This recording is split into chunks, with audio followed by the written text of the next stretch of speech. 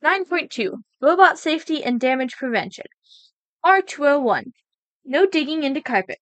Traction devices must not have surface features that could damage the arena, e.g., metal, sandpaper, hard plastic studs, cleats, hook loop fasteners, or similar attachments.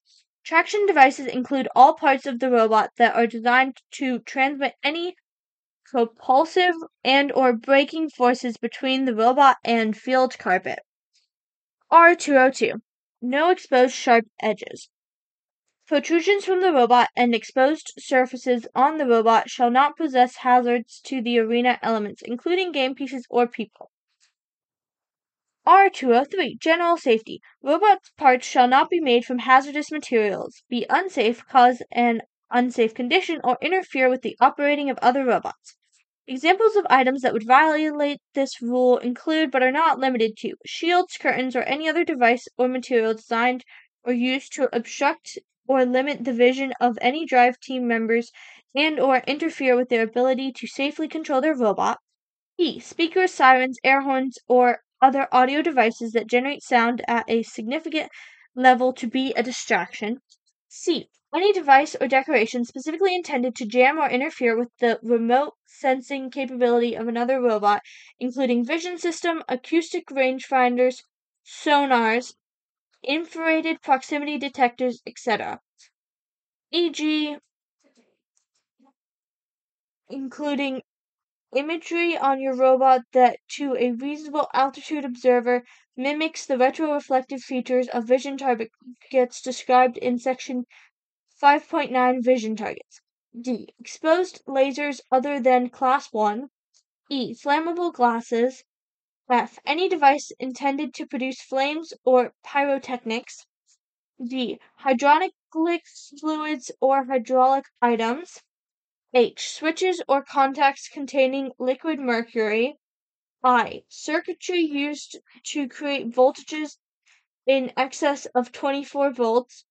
J. Any ballast not secured sufficiently, including loose ballasts, e.g., sand, ball bearings, etc., such that it may become loose during a match. K. Exposed untreated hazardous materials, e.g., lead weights, used on the robot. These materials may be permitted if painted, encapsulated, or otherwise sealed to prevent contact. These materials may not be machined in any way at an event. L. Tire sealant, and M. Intensity light sources used on the robot, e.g., super bright LED sources marketed as military grade or self-defense, may only be illuminated for a brief time while targeting and may need to be shrouded to prevent any exposure to participants. Complaints about the use of such light sources will be followed by re-inspection and possible disablement of the device.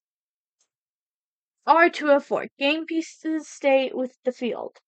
Robots must allow removal of game pieces from the robot and the robot from field elements while disabled and powered off. Robots will not be re-enabled after the match, so teams must be sure that game pieces and robots can be quickly, simply, and safely removed. Teams are encouraged to consider H301 when developing their robots. R205 Don't contaminate the field. Lubricants may be used only to reduce friction within the robot. Lubricants must not contaminate the field or other robots. H206 Don't damage game pieces. Robot elements likely to come in contact with a game piece shall not pose a significant hazard to the game piece. Game pieces are expected to undergo a reasonable amount of wear and tear as they are handled by robots, such as scratching or marking. Gouging, tearing off pieces, or routinely marking game pieces are violations of this rule.